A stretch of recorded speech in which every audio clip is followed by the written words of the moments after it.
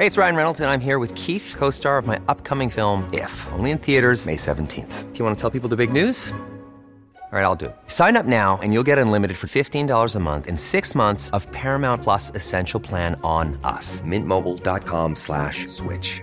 Upfront payment of $45 equivalent to $15 per month. Unlimited over 40 gigabytes per month. Face lower speeds. Videos at 480p. Active Mint customers by 531.24 get 6 months of Paramount Plus Essential Plan. Auto renews after 6 months. Offer ends May 31st, 2024. Separate Paramount Plus registration required. Terms and conditions apply if rated PG. Hiring for your small business? If you're not looking for professionals on LinkedIn, you're looking in the wrong place. That's like looking for your car keys in a fish tank.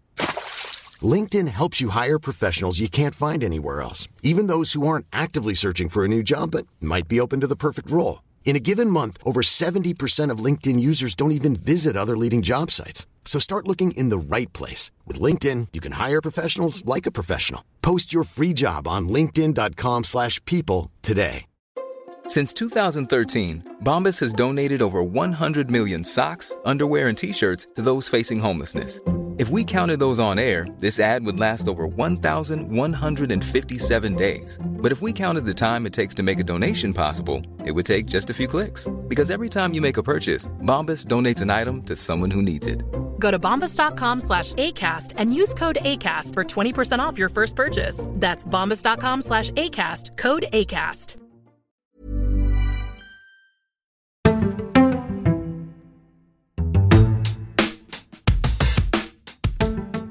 Hello and welcome to The Power Test, the political podcast that asks what Labour should do to win and change Britain for the better. I'm Sam Friedman.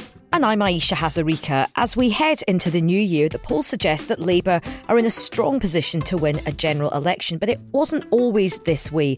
And our guests today have arguably played a big role in turning around the party's fortunes, although admittedly for quite different reasons. Sam White was Keir Starmer's Chief of Staff from 2021 to 2022, a period in which Labour gained a sizable poll lead. Labour was certainly helped, however, by the Partygate scandal, which engulfed the Tories at the same time, and it was Pippa Crerar who first broke the story for The Mirror before taking up her current position as political editor at The Guardian. Sam and Pippa join us shortly to reflect on those turbulent months and the past year, and we ask what 2024 might hold for Labour. It has been a reasonably dramatic week in politics yet again, although perhaps not quite as dramatic as some might thought it would be at the start, with the Rwanda vote that Rishi Sunak won quite comfortably in the end, despite a hell of a lot of posturing from a lot of the very worst members of the Conservative Party. I loved that. I loved that people like Mark Francois were giving it the big one. Yes. And Suella Braverman was like, I'm going to take this fucker down. And then was actually just going to abstain. Yes. A few of them sitting in the chamber abstaining and Sunak winning a majority of 44. But there is still a risk, I guess, that this at very least derails the government agenda in the first part of 2024, even if Sunak doesn't end up losing a vote in the House of Commons. Absolutely, right. And I think you tweeted this brilliantly as ever. I mean, look, he's got three options, but the reality is he's probably going to start by trying to throw a bit more red meat at his right-wingers. I mean, the One Nation's he's never going to capitulate to them. Well, he knows they're never going to vote against him. There's nothing he can do will make them exactly. So break. he's got them banked. So the question is, how much of a deal is there to be done with the Star Chamber and this kind of crazy sort of Mormon family of five, of whatever it is. And I actually think they're not out of the woods on it yet, because I think a lot of them sort of held their noses and abstained. I think quite a lot of them actually wanted to vote against it. And it's basically the kind of the big row, the big stooshy has just been delayed. It is coming down the track. Yeah, although I think the low numbers they got on abstentions probably suggests that their talk is worse than their ability to actually do anything to harm him. And I suspect it will give him some confidence that he doesn't need to make that big a concession to sort of force people through. Because ultimately, what else are they going to do? If they vote him down, they don't want an election. Half of them will lose their seats. They might want another leadership election, but they're not going to get another leadership election because Sunak wouldn't lose a confidence vote. So they don't really have many options. So I do think he can probably get away with it in the Commons.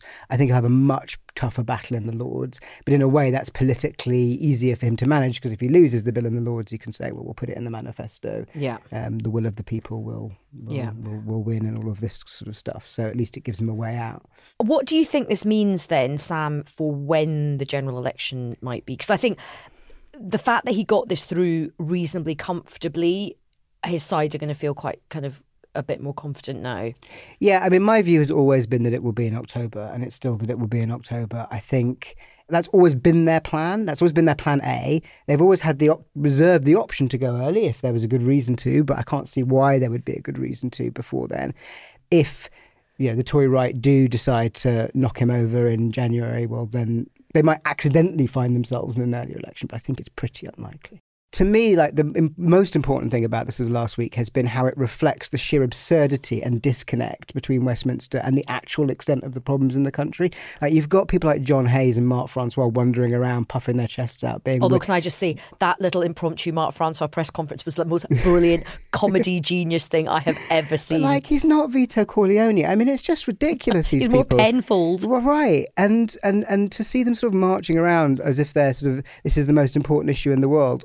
On the day that there's a lot of speculation about who's going to vote for who, 5 families, all of this sort of nonsense, I was with a group of people who, so public sector leaders, of school leaders, police, NHS, and had this unbelievably bleak conversation about the state of funding, the state of waiting lists, the fact that local authorities are now in a position where they are having to reject parents who are asking for their child to get special needs support, knowing that they'll lose in a tribunal a year later, but knowing that that means they won't have to pay for a year. Like, it's got that tight on public sector finances across the board. There are crises everywhere. And I'm having this awful bleak meeting, like, what can we do to get out of this? And then I go outside and I'm looking at my phone and it's Mark Francois and John Hayes, and you just think the disconnect has got so huge. No, absolutely. And look, I think, you hold my hands up. I think my profession, the media, is very much to blame as well. We kind of love all the theatre of Westminster continues to be incredibly intoxicating. But that is also partly because the Tory party is a complete basket Yes, because they can't do anything. And I think, but this is the point I wanted to make, which is like, we've been here for quite a long time. We're looking at another year in which you have a government that is effectively broken and can't deal with any of the actual problems we've got. But at the same time, you've got a Labour Party who are in incredibly cautious mode, as we've talked about through this series, being very risk averse. So also not really at this stage offering many solutions. While Sunak is, I think it was minus 49% net popularity in YouGov today, Starmer's minus 22. It's not great. Like, it's a better, puts him on course to be Prime Minister. But starting as Prime Minister that unpopular makes the job much harder because you don't have a well of support to bring you through difficult decisions he's going to have to make. So the theme, I guess, of our first 2 series has been, are Labour being too cautious? There is this tension between campaigning in a risk-averse way, which will guarantee you a win, versus, are you putting yourself into a difficult position for afterwards? And I guess that's something we'll pick up with both Sam and Pippa over the course of this episode.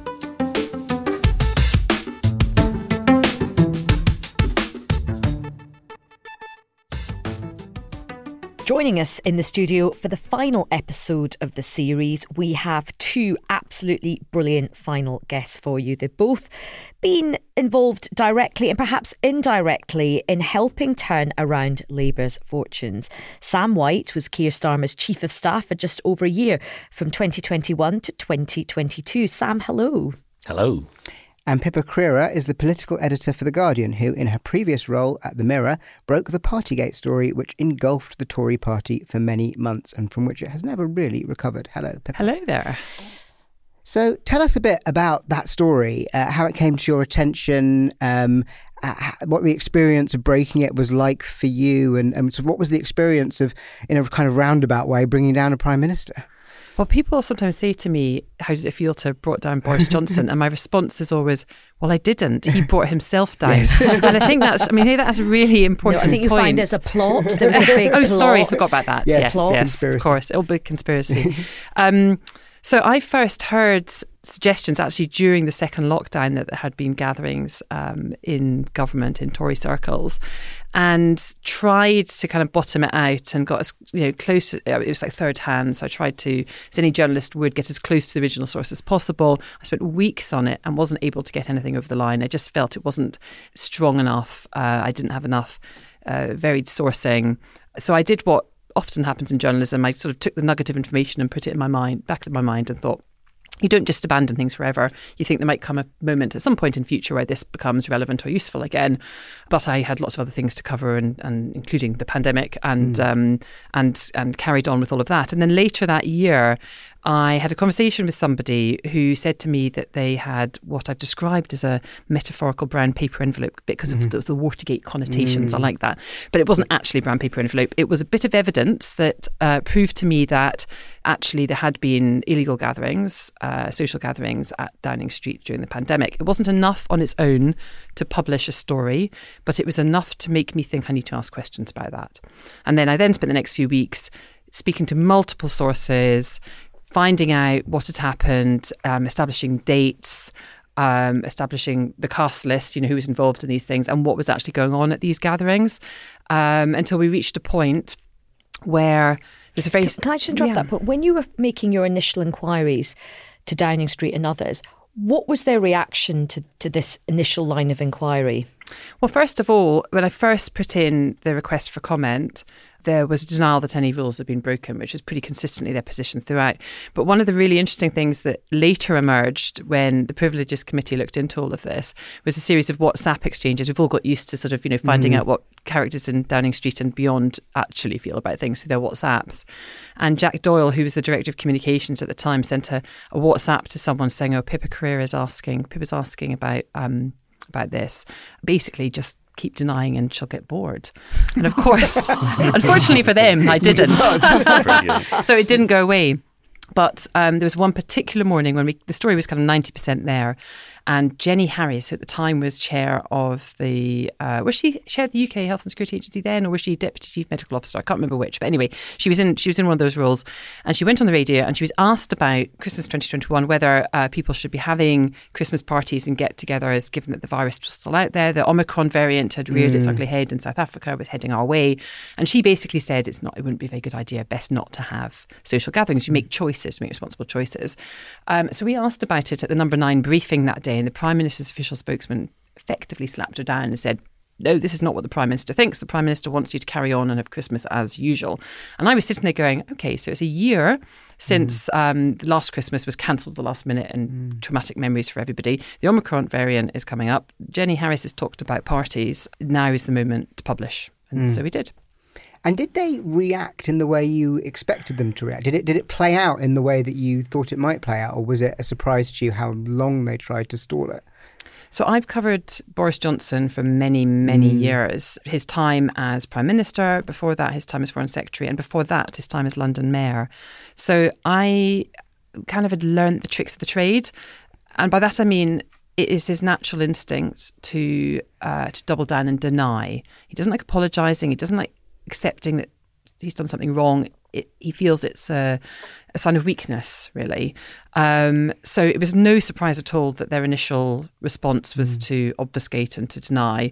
I'm not sure I quite expected the lies, although having broken the Dominic Cummings Barnard Castle story 6 months previously, they did have a very similar response then. So I wasn't entirely surprised. I knew it would probably be quite a lonely path initially, that I'd have to keep going. And so therefore we didn't publish everything on day one. We had other stories which came out of the course of the following couple of weeks. And then a couple of weeks later, Paul Brand from ITV got hold of that video, the Allegra Stratton video. And there's something I think about the visual that is very evocative for people. Seeing that on screen kind of brought it to life in a way that all the thousands of words of print that are digital that I'd written didn't quite, and it's kind of tipped over. And then, of course, you got the Prime Minister's Well, it's like the response two in the things kind of linked together, didn't they? We'd read your words, and then seeing that footage was the sort of, that kind of confirmed everything, really. I remember thinking at the time, I think I said at the time, given how the story's now come out, just get everything out. Just say everything that happened, try and get it all out, and then you can move on. But they didn't do that at all. They just kept going with this kind of obfuscation. It was actually, if they had just got everything out and just done a really big "I'm sorry, we're sorry," because Gavin Williamson had a sort of similar thing, and he actually just came out quite quickly and said, "Yep, this happened. I'm really, really sorry." That was one of our stories in the first 10 days, and the Department for Education put their hands up, and I think probably helped by the fact that he'd left the department at that point, so they weren't being harangued by him to defend him. But nevertheless, they put their hands up and said, yeah, we broke the rules. And everyone kind of moved on. And I do think that there was a real sense at the time, people understood that these rules were hard to follow. We all made masses of sacrifices, some more than others.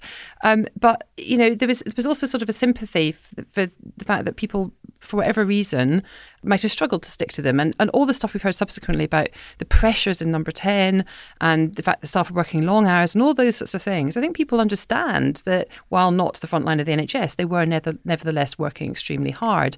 And as you say, Aisha, if they'd come out initially and taken a very much more contrite approach, and said, look, we're just human, we made mistakes and we're sorry, we're really sorry, it wouldn't necessarily have blown over immediately, but I don't think it would have ended the way that ultimately certainly did. For me, when the story broke, I was thinking, this is bad, but it's not terminal. I think they made it terminal. I really did. Absolutely. It was their response. It was Boris Johnson's reaction, which is why I say he brought himself down. So look, we've heard from the person who broke the story, Pippa.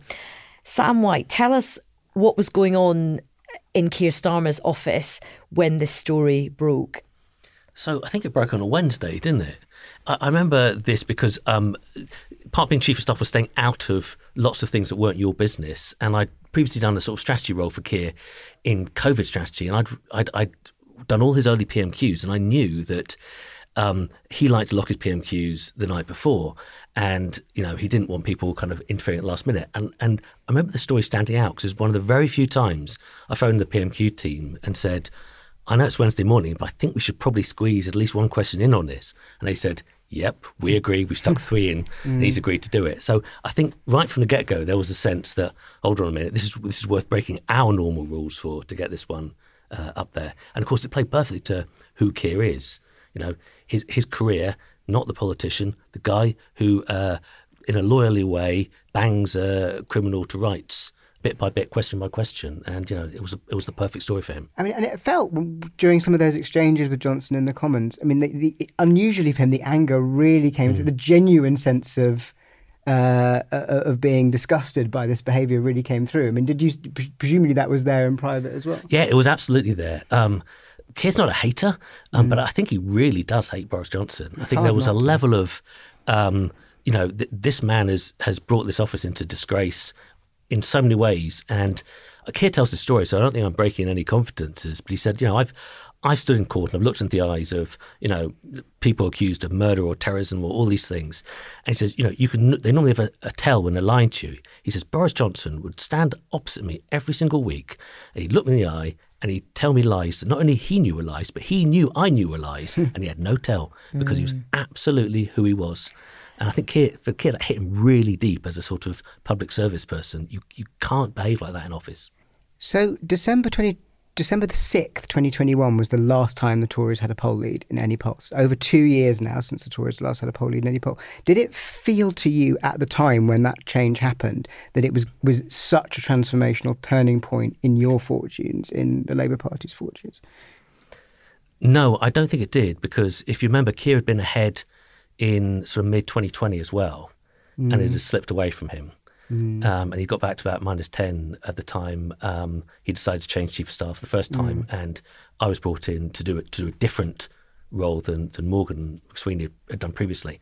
And we had to get back from -10 from there back to where we ended up in, sort of 18 months' time, when we were sort of plus 30 and have been sort of 20-ish ever since. And the public will often hold its nose and vote for a government who they don't like if they think the opposition is not credible. So for us, it was all about building the credibility. So whether we were a little ahead or a little behind, they had a bad week or good week, that wasn't the important thing. The important thing was to make the fundamental changes. So if you remember, what looms larger in my mind was the previous month to that, we'd done a very difficult reshuffle. And if you remember, there'd been a reshuffle earlier in the year that hadn't gone well for Keir, and he was in no mood to do a second one. But we persuaded him, you had to do a second one because we have to signal that we're putting our best players on the pitch. We planned it very carefully, what we called Operation Deborah's House, because we did it. That'd be Deborah Mattison, presumably. Deborah Mattison's house, yeah, because we were so keen to make sure it didn't leak. And we spent weeks planning it, and we wanted to deliver it within 6 or 7 hours, and we did. We got all the pieces moved. But I remember, I think it was the Times editorial or something that said, wow, for the first time since 2005, Labour looks like it's serious about winning, because we had brought back some old heads, Pat McFadden's and Yvette Cooper's, people who'd been in government, people who were kind of heavyweight and serious. For me, that was a more important moment in us being actually ready to be an alternative government than the Prime Minister's sort of troubles over parties at the time. Gosh, Pippa, I mean, you have, what your story has managed to sort of precipitate is quite extraordinary. How well do you think Sam's side of the equation responded to your story? How good a job do you think Keir Starmer did in terms of seizing this moment? So I think it was very important right at the beginning for it to feel not just like a bit of tabloid tittle-tattle, but to feel like something which potentially had very serious implications. And by picking it up and running with it in the way that Starmer did, that gave it a sort of a weight, if you like, that it might not necessarily have had at that point. I think probably over time it would have mounted to that anyway, but it gave it a weight initially. It meant it ran on the 1 o'clock news after PMQs and the bulletins in the afternoon. And actually for several days afterwards on the Today programme, ministers were being asked about it. And it also would have meant for listeners that aren't familiar, the journalists' huddle after PMQs would have been dominated by this question as well. Yeah, and I still have the transcript of that first huddle, which is, I periodically read back because all the denials are in there. There was no Christmas parties at Number 10 because that was the initial story. One of the initial stories was about the Christmas party. There was no Christmas party at Number 10. The Prime Minister, stuck by all the rules. I mean, there are multiple occasions where I knew for a fact that one of the two people that was responding, the political side that was responding to those questions, was telling me untruths because I knew for a fact that they were at those events. Sam, when you look at the number of Conservative leaders that Keir Starmer has faced, what was that like from inside Keir Starmer's team? Because presumably the champagne corks were popping when Liz Truss won the leadership contest, and when Rishi Sunak eventually became leader, was there a feeling that, actually he might be, a bit of a tougher opponent? Yes, we were worried both times. You can't have been worried with Liz Truss. Yes. No. I mean, it's just not possible. It is possible. Now we look back on the sort of, the cabbage days, lettuce days. Sorry, let us not forget our salad days. Let's agree on that. We had spent that summer thinking we are mid-transition at the moment to a credible alternative government. We are not all the way there yet. We have done, 3/4 of the steps we need to. An incoming Prime Minister will have looked at past precedent and work out that they will never be more popular than they are in the first roughly 30, 45 days. They'll get a poll bounce. They do a nice little giveaway budget, nice and safe, call an election, half the majority, buy 5 more years, wreck the Starmer project, let the Labour Party go back into an internal civil war about, are we left enough? Boom, they're done. It was almost a no-brainer. So all we could do was control things within our own area of control, which was, can we look like a credible government? Can we remove the things that give people concern about voting Labour? Can they trust us with the security? Hence all the, the NATO and Ukraine. Can they trust us with the money? Hence Rachel Reeves and her, she's more than the Iron Chancellor. She's, the titanium, Kevlar Chancellor. All of that stuff. You did some important internal rule changes, which weren't that exciting, yes, but they were quite important, we did that weren't they? Yeah, in September 21, which I mean, that conference itself was a really important conference for, I think it was the Turning Point conference. But what we could do is control our stuff and be ready if there was a snap election. So we had people squirreled away, doing a sort of manifesto just in case we need one. But then, no one could. You would not be responsible in opposition to build your strategy on a new Prime Minister immediately coming out and dropping a handful of nuclear bombs on herself, and then kind of collapsing. Yeah, I'd worked with her, so I knew she was going to do that. I was like, these guys are insane to be putting this person in charge. And that conference, Sam, must have been extraordinary. When there's the mini budget, there's the fallout of the mini budget. What was that conference like for you guys? So that's a great moment. My thesis going in summer 21 was, the public is not looking at us, they're not looking at the opposition, but there'll be a moment when they do, and we can't control when that moment will come. And if the Tories are clever, they'll make sure that moment happens when we're mid-transformation, not all the way through. And what was so satisfying about the moment it fell in September 22 conference, where they just imploded. And we had decided to take the fight to our internal opponents at the 21 conference. If you remember, it was terrible. Even the Observer was slating us on the front page. And I was going, why are they doing this now? Why are they doing this? We had shadow cabinet resignations at conference. We had unions disaffiliating. We had an attempt to fire the general secretary on the floor of conference. We had hecklers shouting down Keir. We had massive opposition to the rule changes. We had everything, coming at us. And the conversation Morgan, Keir and I had going into that was, well, look, we're not going to get a unity conference, so we've either got to fight on the front foot or the back foot. Let's fight on the front foot. And we won those rule changes. And Keir faced down the opposition on the floor, if you remember, the heckles and things like that, which meant the speech was incredibly long because there was interruptions by both hecklers and by applauders. Anyway, your question about Conference 22, we'd done all the hard work in Conference 21. So when it got to Conference 22, we had total control of the narrative, the conference. We were winning the votes. The machine. We had made some very, very smart hires. Do you remember coming out of that, all the stories where the business organisations and business representatives saying Tory conference was a shambles, but wow, Labour's really got its act together. We were welcome. It was professional. We got FaceTime with people. Well, I remember doing something at your business. I hosted an event at the business conference, and it'd always been such a struggle to see any credible business people there, and suddenly it was this jam-packed room, and it was like, whoa, something's going on here. And all the journalists just come from the Conservative Party conference, which had been unbelievable, to actually this very disciplined, very together Labour conference, and it was like the kaleidoscope had shaken. Yeah, and that's the point, that we got the moment where the public gaze fell on us, and they said, let's see if these guys have worked out what they got wrong and have they changed. And boom, we'd done the hard work, we had changed.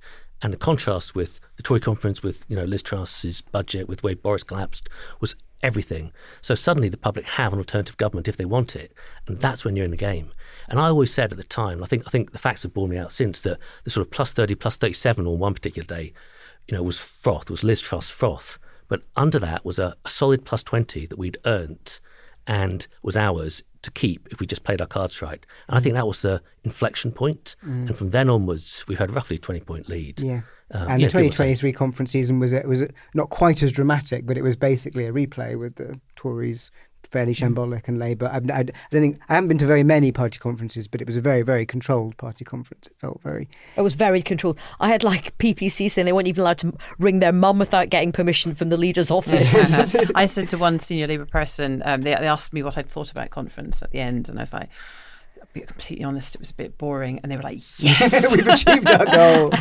Now, we've all been very positive about the changes that have been made, Sam, but there is a feeling from a lot of people, including maybe from many of our listeners, which is we're fed up with the Tories. We do think the Labour Party's turned itself into, it's not a rabble anymore, it is a respectable looking outfit. But where's the hope? Where's the excitement? I mean, Pippa, what was your kind of view on that? Well, Starmer's always been very clear that it was a sort of a three-stage project. First of all, sort the party out internally, tick. Secondly, take the fight to the Tories, tick, with a bit of help from the media, I should add. And the third bit was always about setting out who he was, who they were, and what they would do differently. And this went into this conference trying to answer the question, if not them, the Tories, why us? And that's the challenge for them, because it's all been about reassurance so far. The strategy's all been about shoring up the so-called hero voters, the people that previously voted Labour, that went for the first time to the Tories in 2019, many of them in so-called red wall seats, and reassuring them on things like the economy, on national security, on loving the country, on migration, and winning them back, because their votes apparently count twice. Once because they don't vote Tory, and twice because they come back to Labour. So much the focus has been on reassurance. And I think many people can understand why Starmer's done that. You look at the electoral calculation, you look at the electoral maths, and you can see that is a route to a majority. But what I also hear a lot is that there isn't yet enough of the, if not them, why us? And that although he apparently understands that there is a need to inspire people as well, that hasn't happened yet. And people keep sort of saying, it's not 1997, the economy's in a totally different place, the country just isn't as optimistic as it was then, and people have lost faith in politics and in politicians and won't necessarily listen to them or believe them if they make big promises and offers. But despite that, I think still there's a real a need for people to feel that it's not just about we're going to vote for Labour because the Tories are rubbish and we can't bear them anymore after 13 years.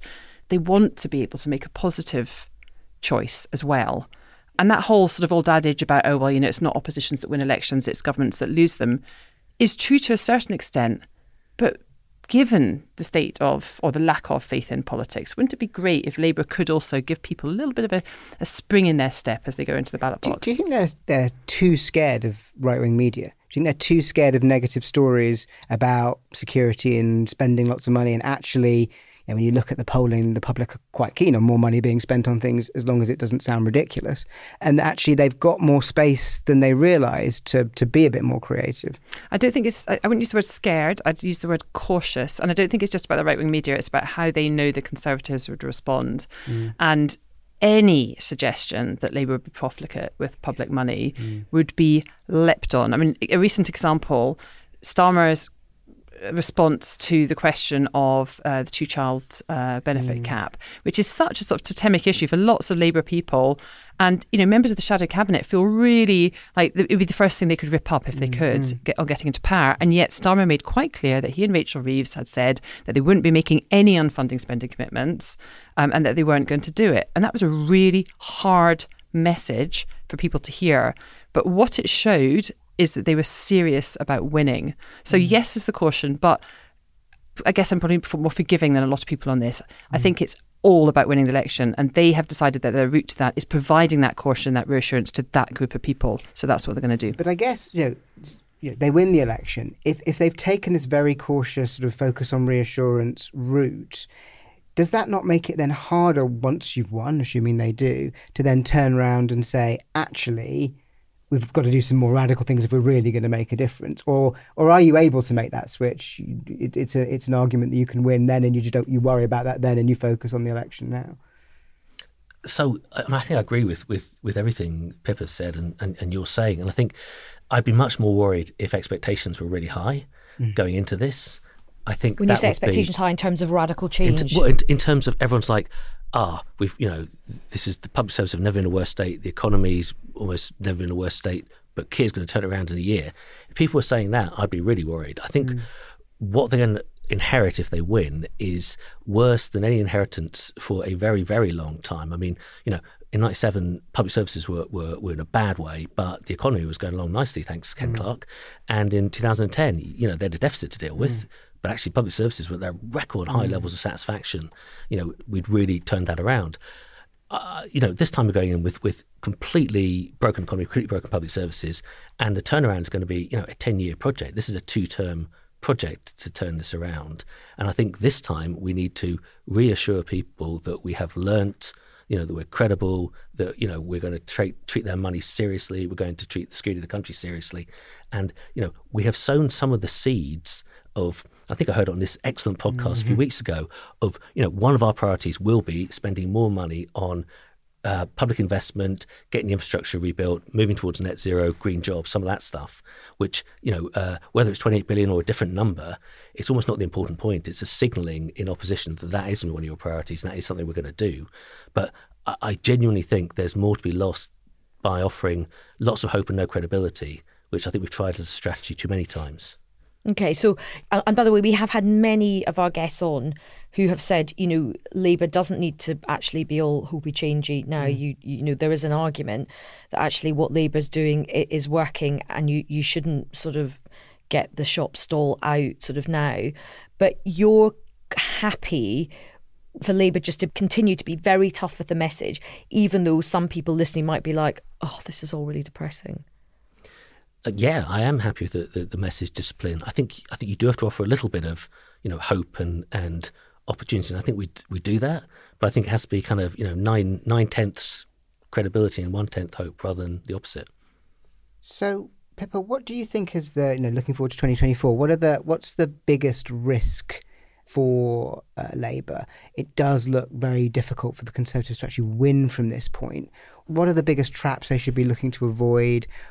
what's almost the worst scenario for them at this stage? Because it feels, as Aisha keeps telling me, I do think they are going to win, and I'm very complacent about it. But I mean, Sam's like, there's literally not going to be a single Tory MP left. I'm like, Sam, no, come on. Not quite as strong a view of that, but I do think it's going to be a very bad election. But let's look at it the other direction. How does 2024 go wrong for Labour? What could happen that would derail them? Well, the biggest single thing is that somehow, against the odds, and I agree with you, it's against the odds, the Tories get their act together. And I think actually a lot of that is out with their control as well, and it's about the economy. So inflation comes down faster than we'd expected. Maybe interest rates are cut a little bit more than we expect as well. So people's mortgages aren't as high as they might otherwise have been. Growth, rather than teetering on the brink of recession, suddenly there's an uplift, an upsurge. There's greater receipts, and government has some money to spend, a bit more fiscal headroom ahead of the next budget, brings in a chunky cut in the basic rate of income tax, a couple of pence in the pound, for example, 20 to 18p, something like that. That is the biggest risk to Labour. The Tories being seen to kind of get their act together. If Labour carries on as they are, then I think they're in a pretty good place. But of course, complacency is a big potential problem. And with that sort of complacency and overconfidence can come things like, you can just imagine someone getting caught on camera saying, David Lammy says we want to rejoin the EU, or Rachel Reeves says, I mean, this is so unlikely, but Rachel Reeves says, I want to put up taxes 5p in the pound to spend billions more on the NHS or whatever. But playing into sort of the stereotype, if you like, of what Labour was like, sort of ill-disciplined with public finances, all that sort of thing, that the Tories would want to push. So it'd be the combination of those factors. But if they carry on as they are, steady as she goes, maybe give a bit more, maybe communicate what their plan is a bit better, because they do have some quite radical ideas. The they hate us calling it the 28 billion. The investment in jobs and growth in industry, infrastructure being one thing, radical reform of the NHS being another, more support for childcare and focus on the early years. I mean, there are sort of some big offers there. Halving violence against women and girls. There's some big, quite radical proposals, but I don't think that they're kind of being heard. There is going to be a huge amount of pressure from people like Nigel Farage, Reform UK, and certain sections of the right-wing media, GB News, who want to make this all about immigration and all about, the culture war stuff as well. And of course, we have the Israel-Gaza stuff, which is also kind of in the background. How much damage do you think those issues could cause Labour?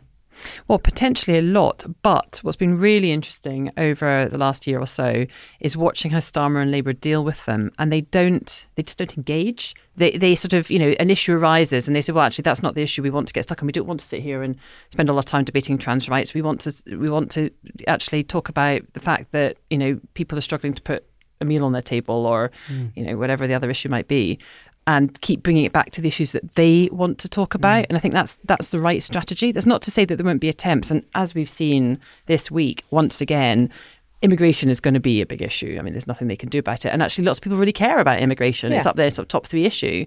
So they have to have a response to it. I don't think they've quite finessed the response to it just yet, I have to say. I think they've got a way to go on that one. They need a better answer. But they are so far showing that they're not going to be dragged into Tory attempts at culture war, and I think they'd be wise to stick to that approach. And Sam, let's say they do win and the elections of autumn next year, as people expect. What's Keir going to be like as a Prime Minister as opposed to a leader of the opposition? How do you think he'll change, having worked closely with him? I think he will feel more naturally in his skin in government than in opposition. I think he has a temperament that lends himself to sort of studious and sensible consideration of policy and judgment and decision making, and less to sort of, campaigning in verse and governing in prose. Yeah. I think he'll enjoy governing in prose. And I think some of the things we'll see is a return to evidence-based government, evidence-based policy making, which seems to be out of fashion in recent years. And I think Brexit's been part of that, because any time a civil servant is asked for evidence, if the evidence suggests Brexit's a bad idea, well, that evidence can't be useful evidence. So talking to friends in the civil service, they feel that evidence is now rejected. Famously, we're all sick of experts and things like that. So much more pragmatic. It'll be less ideological. It'll be, I suspect, even more trials. Let's see if something works. Bring me the evidence. I've sat in enough meetings with Keir where he wants to know the evidence. He wants to have several meetings which follow a trail of process to convince him, that this is the right course of action, or this is the right change of policy, or whatever it is. I think that'll work well. I think one of the challenges of being Prime Minister is quite how fast you have to take decisions on quite a lot of issues, which I think is where Gordon Brown found the transition from But that's one of the things I was Chancellor. going to ask you. If you sort of look at all of our Prime Ministers, you've got some at one end of the spectrum, like Boris Johnson way off the end of the spectrum, but David Cameron, who is sort of very kind of, I'm delegating, I'm the chair of the board. And then you've got Gordon Brown, Theresa May, Rishi Sunak a bit, who are sort of, I'm going to make every decision myself. I'm not going to, I'm Prime Minister. Where do you think he will sit on that spectrum? I think that's a good question. I think initially it'll be quite a centralising number 10. I'd like to see a return to something more like the sort of delivery unit style governing of it, which I think you had Sally Morgan talking about very convincingly on this programme before, and I remember as an advisor to Alistair Darling, sitting in these sessions where Blair was obviously well briefed and was asking difficult questions of each department. I'd like to see more of that. And I think Keir is someone who's run an organisation and does think in terms of, I want clarity over who's doing what, clarity over objectives, and then I want to delegate and I want you to deliver. So I think it will be quite a strong centre, but I think there'll be an element of, this is what you need to deliver, go in, deliver, and report back to me on how you're delivering it. What one of Keir's team, who is very smart and is helping write the manifesto at the moment, he described it as, we're going to be a great reforming government, not a great spending government. And there's an awful lot you can do reforming regulation. And I think we saw it in one of the shadow environment minister's speeches on water companies and water policy, saying we're going to do a lot more holding individual directors to account, and there will even be potential criminal sanctions against directors. So there's things you can do to really toughen up the regulated sectors without necessarily nationalising them or without spending a huge amount of public money. And I think that's going to be one of the first places they turn. Pippa, just quickly, how soon do you think Team Starmer and Rachel Reeves as well are going to have to show that they can actually deliver in real terms for people? I think they're going to have to hit the ground running. And I think what's happening now is really interesting because they have potential incoming governments are offered talks with the civil service.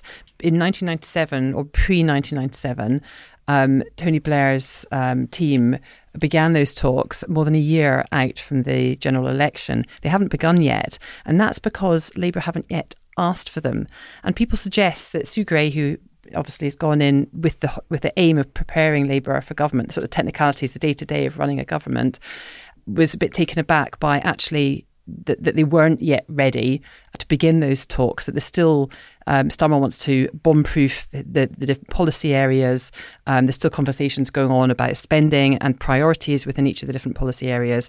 And so even though they've sort of had some sort of SPAD school type stuff and shadow cabinet school, cabinet minister school with the Institute for Government, they haven't actually begun those really important talks, the main aim of which are to give the civil service time to prepare should Labour win the election so that they can hit the ground running. So I think that's a really key bit of the jigsaw which isn't actually yet there. Just on that, I think if you're just thinking of one word that describes the Keir project, it's pace. It's been the journey that he's taken in the 4 years is incredible, and it's been about relentlessly driving stuff to the point that's made a lot of people deeply uncomfortable, and that if you tried to do it over, say, 10 years, things would have looked much smoother and more gradual and there'd been more time to think about it. But, looking back, even as recently sort of 2 years ago, no one thought we were going to win, but we've got a real shot at it here. So there's a huge amount of work being done very, very quickly, and I think it's sensible for them to not necessarily rush the access talks at this stage. I've got huge faith that Sue will have a very clear idea, having seen lots of access talks from different sides and knowing how the civil service works. And also just mentioning the Sue Gray thing, I mean, that was an absolute masterstroke to get Sue Gray to come and work for Keir, and certainly so many senior civil servants, I mean, Sam's probably in the same position, so many senior civil servants I speak to are just so reassured at the fact that Sue Gray's coming in. And also in terms of getting shadow ministers up to speed, getting special advisors up to speed, I mean, that is really the woman who knows it inside out. Absolutely right. And I think it shows another of Keir's talents, that he has horses for courses. So this is a pace point too, that he, 3 chief of staffs in one term of office, Morgan McSweeney, if you're storming a castle, you want Morgan storming that castle, right? He will take down a fortress. But they got to a stage in the middle where they needed the turnaround moment. They need to professionalise, they need to hire, we need to balance the budget, we need to reposition politically, we needed to drive the machine a different way, which I came and did with my experience of politics and government and corporate life. But this stage, the carrying the vase into government stage and preparing for government to make sure they can hit the ground running, they've absolutely got the right person in Sue Gray. So again, this is Keir, the sort of high pace, high determination, but also, his flexibility. Sam, the Labour movement is really mourning the passing of Alistair Darling, who's just a huge figure in the last Labour government.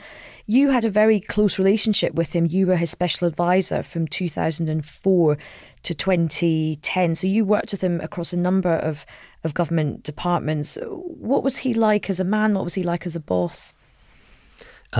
He was a really important boss to me. He literally changed my life working with him, and he had this kind of austere public persona which he showed the world. As he used to joke, he'd won Boring Politician of the Year twice. But he was actually an incredibly warm, kind, and funny person behind the scenes, and that's what I remember when I look back on it, as I have over these last couple of weeks. All I remember is laughing a lot. And, let's be honest, there weren't funny times. It was pretty grisly at some points. But as what he was like as a politician was he was very good at taking advice. He'd find the experts in the civil service, he'd listen to them, he'd probe them, and then he'd use his well-honed judgment. And I think many civil servants have said to me subsequently, he's one of the favourite ministers I've ever worked with, because he took that very calm, very measured judgment on the advice being offered to him. And I think, we were genuinely lucky as a country to have him going into that global financial crisis. There's many other politicians who I'm not sure would have dealt with it in such a calm way. And an incredible survivor as well. There's only 3 people who were in the cabinet the entire time from 1997 to 2010. It was Gordon Brown, Jack Straw and Alistair Darling. And you're absolutely right. And when he hired me as a naive 20-something in 2004, his very first words to me were, "We'll probably be fired next week." And he proceeded to repeat that pretty much every week for the next. He almost never lost his temper ever. I think in 6 years I managed to make him lose his temper with me twice. What did you do? One of the times we were having a private dinner in number 11 with my wife and his wife, the excellent Maggie, and my job at this dinner was to persuade him to share more of his personal life and feelings with the public. Now he was a major public figure. That did not go so well for me. The excellent Catherine MacLeod inherited that role of trying to twist Alistair's arm to do that. But he was amazingly calm. And even times when he would just say, in the midst of some crisis when everyone was throwing their toys in all directions or refusing to negotiate, he'd say, "I've made my position clear. I'm going to bed now. I suggest you come to an arrangement because I'm making this statement in the morning." I would leave. Just class act. He was really good under pressure. Pippa, what are your reflections on Alistair Darling? He was very kind to me. I first became a lobby correspondent in 2001. And I think he might have been, I can't remember whether he was Scotland Secretary or Transport Secretary at that point, but he was certainly a cabinet minister. And I spent a few years working for the Daily Record, which is obviously a Scottish newspaper. As a Westminster, Scottish editor, newspaper. fine Scottish newspaper. And he made sure that I had access, not just to him, but to other Scots across government. And there were lots. But it was very generous, it was very decent. And actually, you know what? Gave politicians a really good name. Well, my reflections are of just him being just very, very, such a dry sense of humour, but just incredibly kind. And of course, he and Maggie were this absolute sort of powerhouse together. They were just wonderful. And I have so many happy memories, particularly of going to the Edinburgh Festival and doing my stand-up comedy shows about politics. And Sam, you came. Alistair was always in the audience. And I remember it's like, I actually had a few jokes about Alistair in there. And at one point people looked around, they were like, "Alistair Darling's in the audience." And afterwards in Tipple, we went for a drink afterwards. Alistair was like, I thought it was high praise. He was like, "That was pretty good." I was like, wow, that is like, but also just so generous. He and Maggie were great hosts, and just, you know, Sam, you'll have such fond memories of just sitting around their kitchen table, you know, drinking red wine and putting the world to rights and sort of both rowing and laughing about politics. We drank a lot of wine. A lot of wine. thank you very much for a blockbuster finale to our series. So thank you very much, both of you. Thank you. Thanks for having us.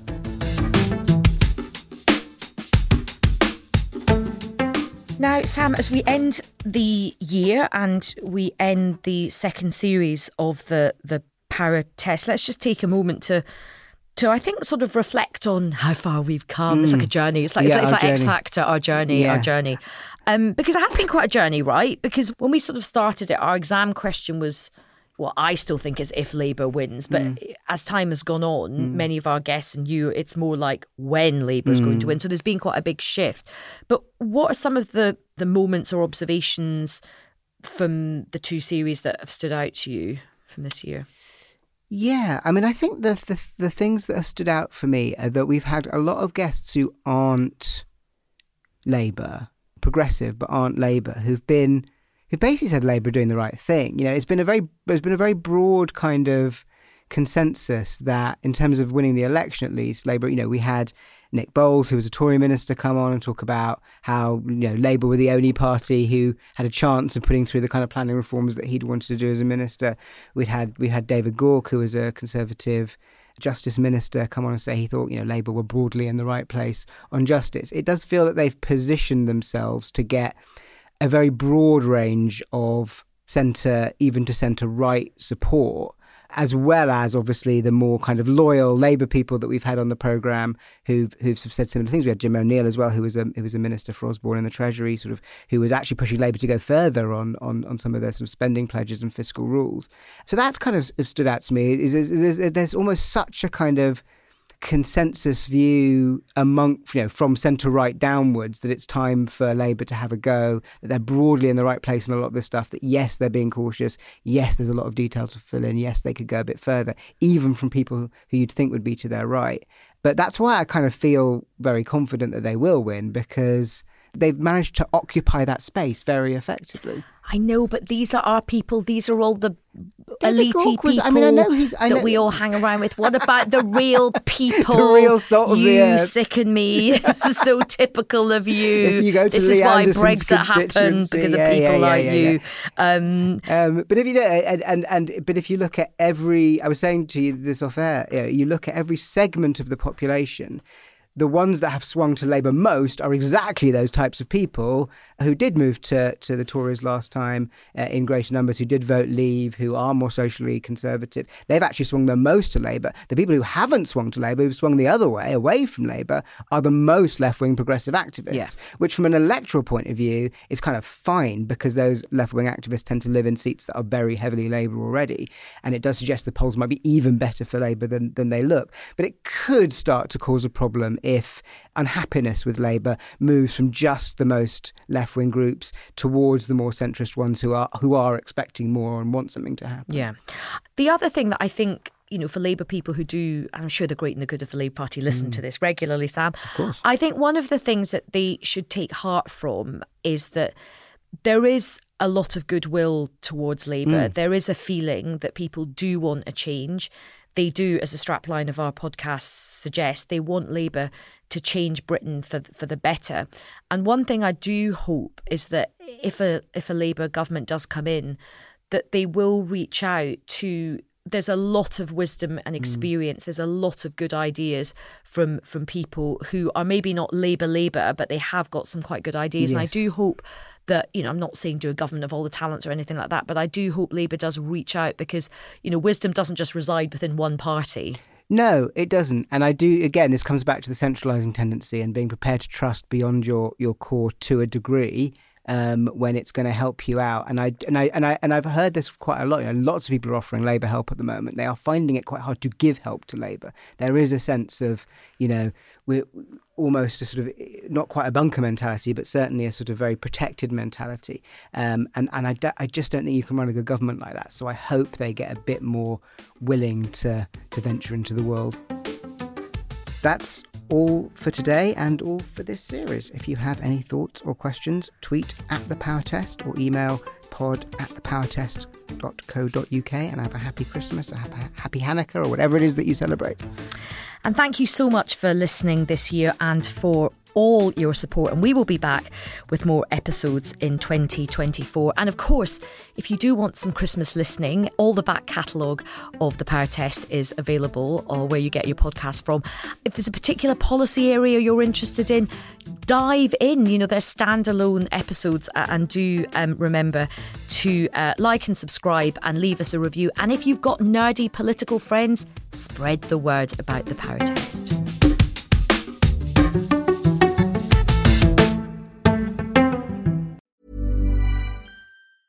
Hey, it's Paige DeSorbo from Giggly Squad. High quality fashion without the price tag. Say hello to Quince.